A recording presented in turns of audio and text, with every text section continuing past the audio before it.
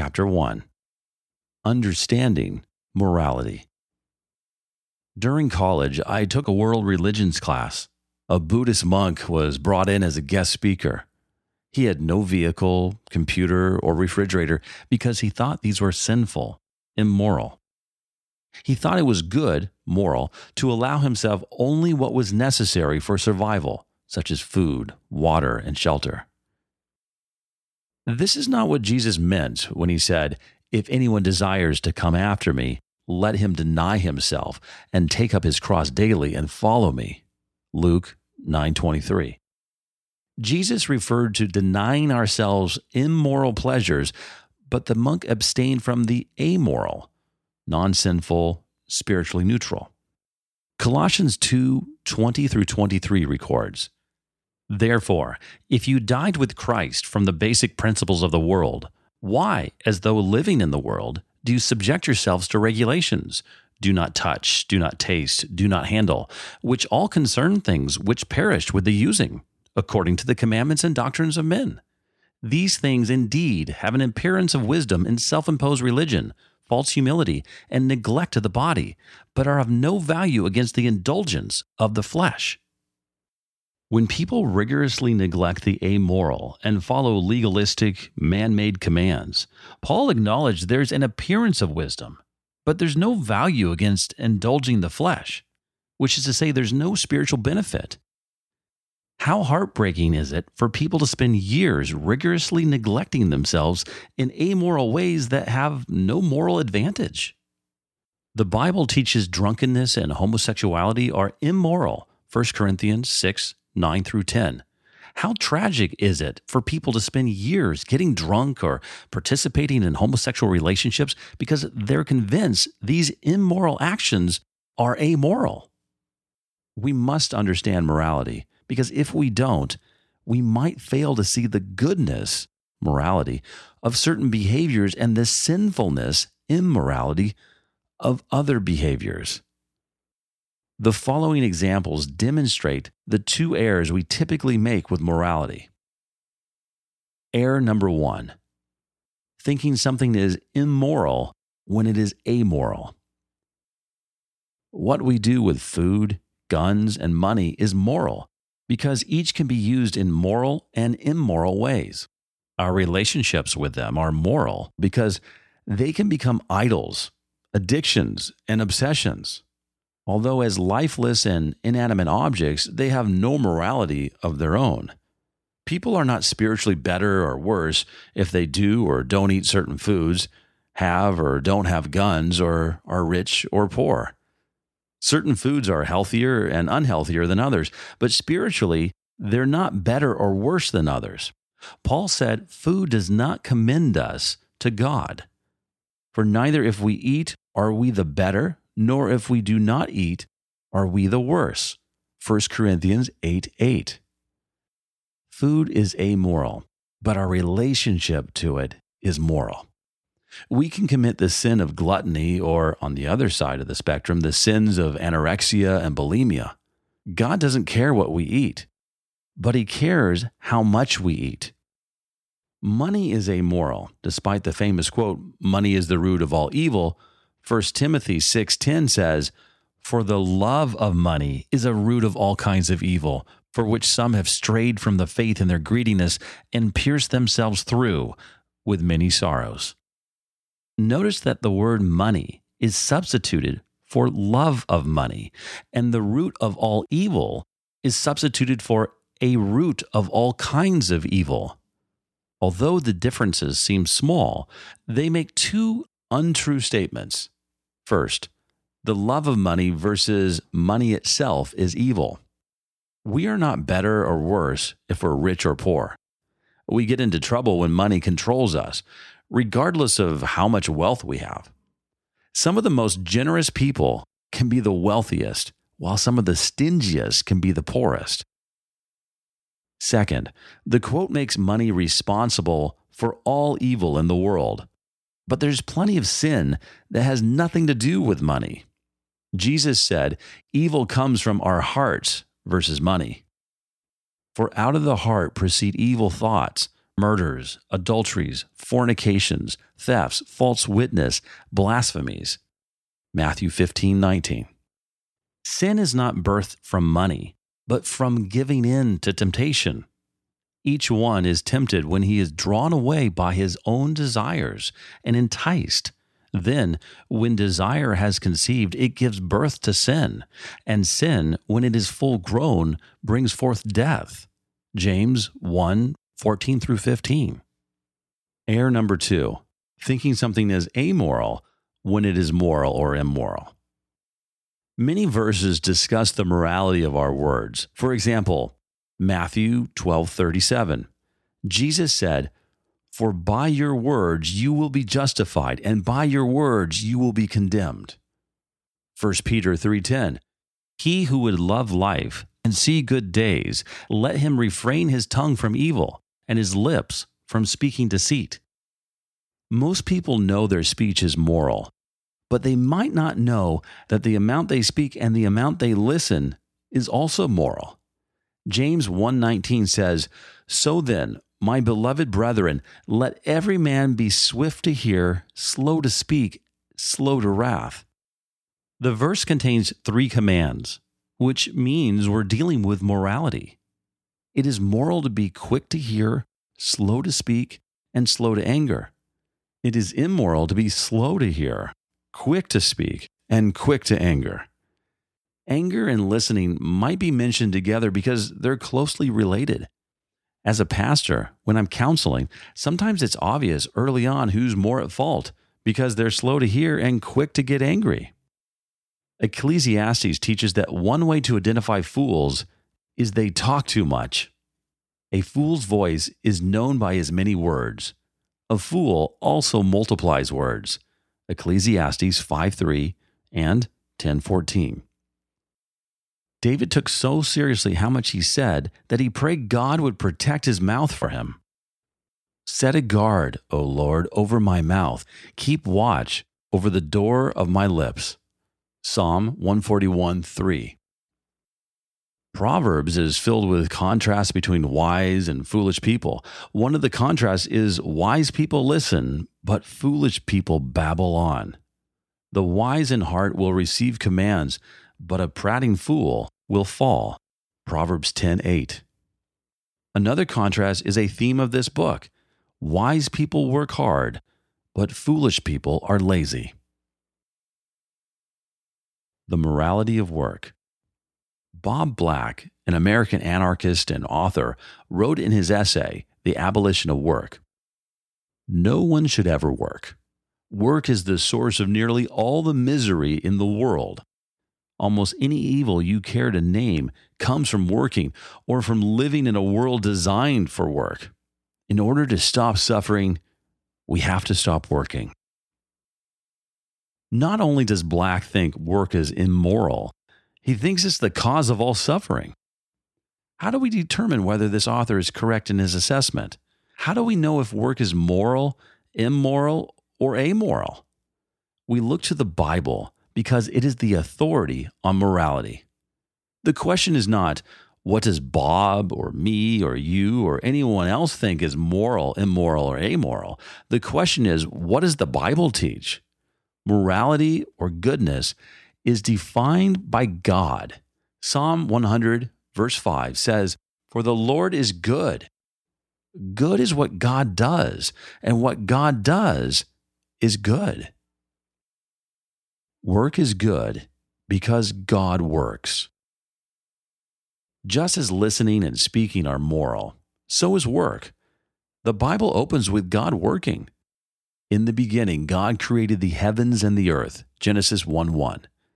Then Genesis 2:2 through 3 records, "And on the 7th day, God ended his work which he had done, and he rested on the 7th day from all his work which he had done.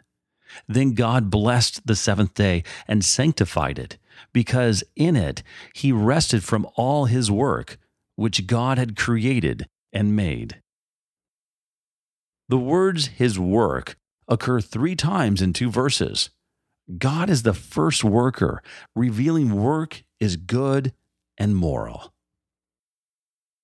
God's work brings him glory. Psalm 19:1 says, "The heavens declare the glory of God, and the firmament shows the work of his hands." God's work is creative, purposeful, thorough, and it benefits us. For you, Lord, have made me glad through your work. I will triumph in the works of your hands. Psalm 92:4. Jesus said, "My Father has been working until now, and I have been working." John 5:17. Isaiah 6 showcases the wonderful vision of God sitting on his throne, high and lifted up, with the train of his robe filling the temple. Angels fly around him, and Isaiah 6:3 says, "One cried to another and said, 'Holy, holy, holy is the Lord of hosts. The whole earth is full of his glory.'" Creation is the display case for God's work.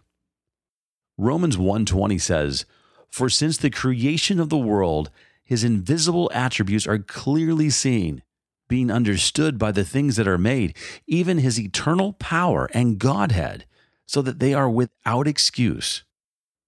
The greatness of creation reveals the greatness of the Creator. God reveals himself to the world by his creation because work reveals something about the worker.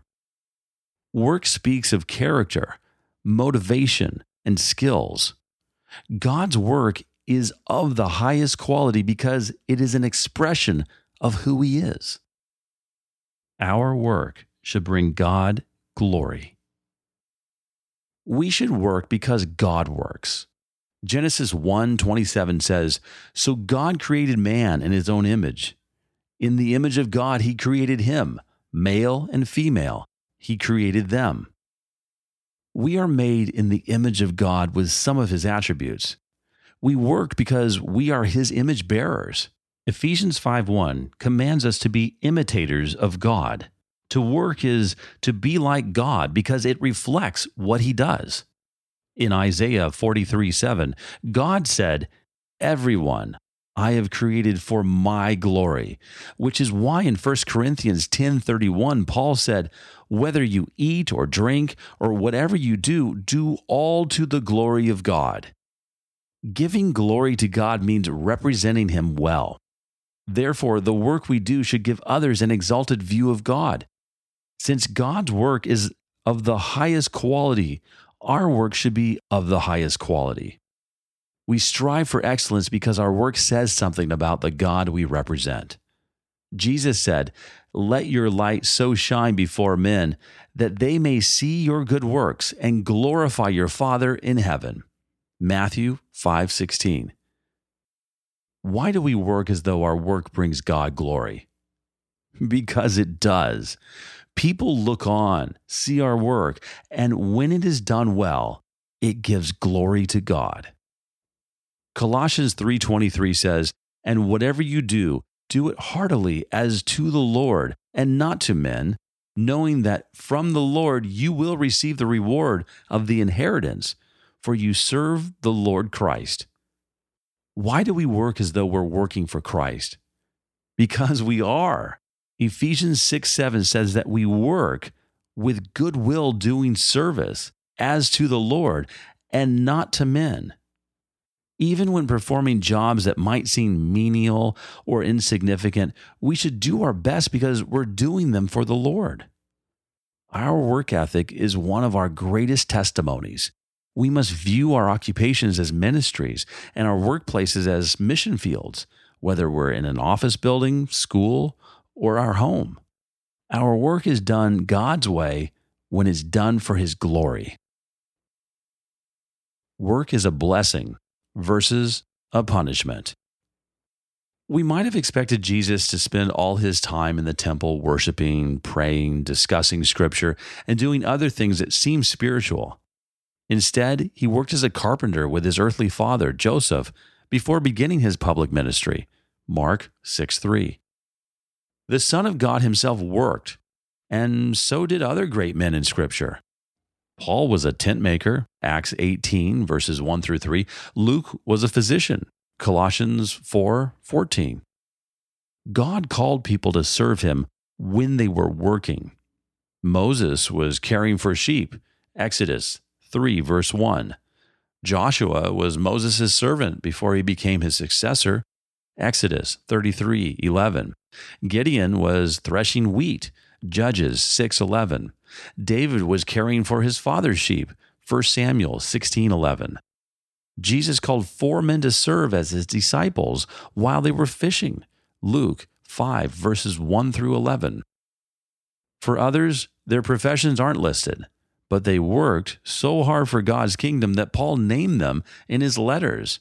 For example, Tabitha was full of good works and charitable deeds, Acts 9:36. Euodiah, Syntyche, and Clement were praised because they labored with Paul, Philippians 4, 2 through 3. Epaphroditus worked so hard he nearly died, Philippians 2:30. Tryphena, Tryphosa, and Persis were commended for their hard work for the Lord, Romans 16:12. God created us to work. Genesis 2:15 says, "Then the Lord God took the man and put him in the Garden of Eden to tend and keep it." God gave Adam the job of dressing and guarding the garden. What does this original work mandate mean? To tend means to foster growth and to improve. To keep means to preserve from failure or decline. Genesis 1:31 says, "Then God saw everything that he had made, and indeed it was very good." So the evening and the morning were the 6th day. God gave Adam work to do on the 6th day, which means it is also very good. The timing is important. Sin hadn't been introduced. Since this is prior to the fall, it demonstrates work is not part of the curse. Instead, it is part of God's perfect creation. Tending and keeping Eden was designed to be a pleasant experience for Adam. He was meant to find his work fulfilling, purposeful, and rewarding. God created man to enjoy work so that he could enjoy watching him, just as parents enjoy watching their children do something positive and productive. Just as God observed his work and was satisfied with it, we can have the same experience from our work. Few things are more fulfilling than accomplishing a lengthy task or finishing a difficult job. Animals are motivated by instinct and physical need, but we have higher motivations than simply surviving. We crave meaning, significance, and purpose. We want reasons to get up in the morning. Work gives us these reasons and helps fulfill our desires. We should embrace the work God has given us and express gratitude to Him that work allows us to provide for ourselves and our families, experience satisfaction and fulfillment, develop character and endurance, make discoveries about God's creation, advance the kingdom through our talents. Work is an important part of life. Remembering the above blessings allows us to view work as a gift. Then we can work joyfully and without complaint, finding pleasure and giving thanks. Second only to Jesus, Solomon was the wisest man to ever live. In Ecclesiastes 2:24, he said, "Nothing is better for a man than that he should eat and drink, and that his soul should enjoy good in his labor." This also, I saw, was from the hand of God. Solomon makes the same point 4 other times in Ecclesiastes 3:12, 5:18, 8:15, and 9:7. God does not use highlighting, italics, underlining, or bold for emphasis, but He does repeat Himself when He wants to make sure we don't miss something. He wants us to know that along with eating and drinking or the simple things in life, nothing is better for us than that our soul enjoy our work. Consequences of the fall. Unfortunately, over the centuries, work has developed a negative reputation. We often view it as something we are forced to perform that is difficult or unpleasant. How does something positive become viewed negatively? If we take our minds back to the fall, God pronounced several judgments. To man He said, "Cursed is the ground for your sake. In toil you shall eat of it all the days of your life. Both thorns and thistles it shall bring forth for you, and you shall eat the herb of the field. In the sweat of your face you shall eat bread till you return to the ground, for out of it you were taken. For dust you are, and to dust you shall return. Genesis 3:17-19. Work figures centrally in the judgments. God still expects man to work after the fall, but the pleasant experience has been replaced with drudgery and discomfort. The word toil implies challenge, difficulty, struggle, and exhaustion. Work itself is still good, but the process and the result are not always positive. Hard work is not always rewarded in the way we expect or desire. We sow seed, but the plants grow among thorns and weeds. Eden was created by God as an earthly paradise. It was a safe enclosure with purity and innocence.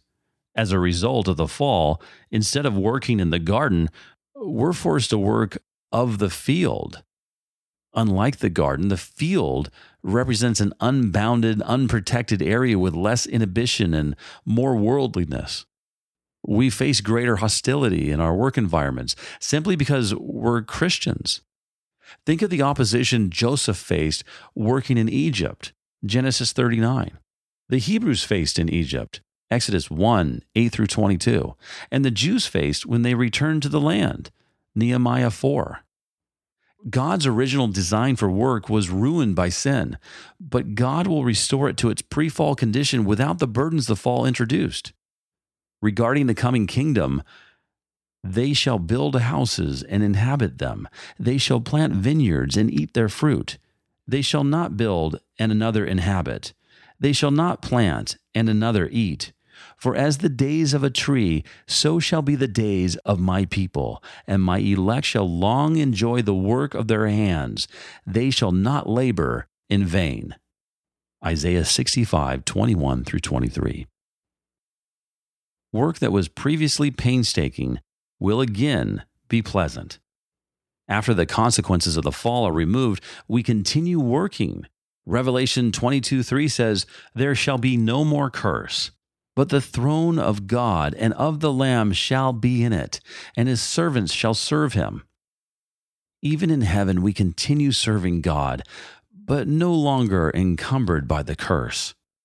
We see that whether before the curse, during the curse, or after the curse, God expects us to work.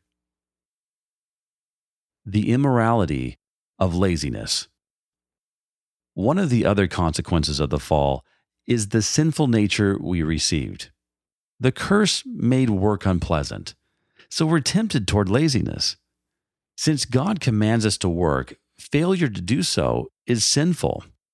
When we think of the worst sins, lying, adultery, and murder come to mind, but laziness might not. Some people don't even recognize laziness is a sin.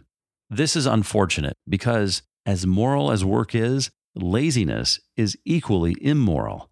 As beneficial as work is, laziness is equally detrimental.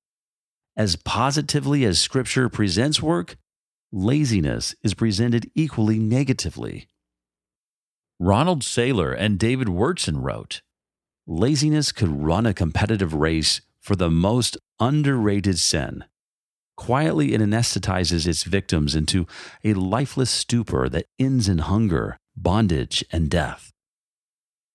Though laziness is a sin that has no place in the character of a Christian, like pride, dishonesty, unforgiveness, and anxiety, it is a sin that all of us can identify with to some extent.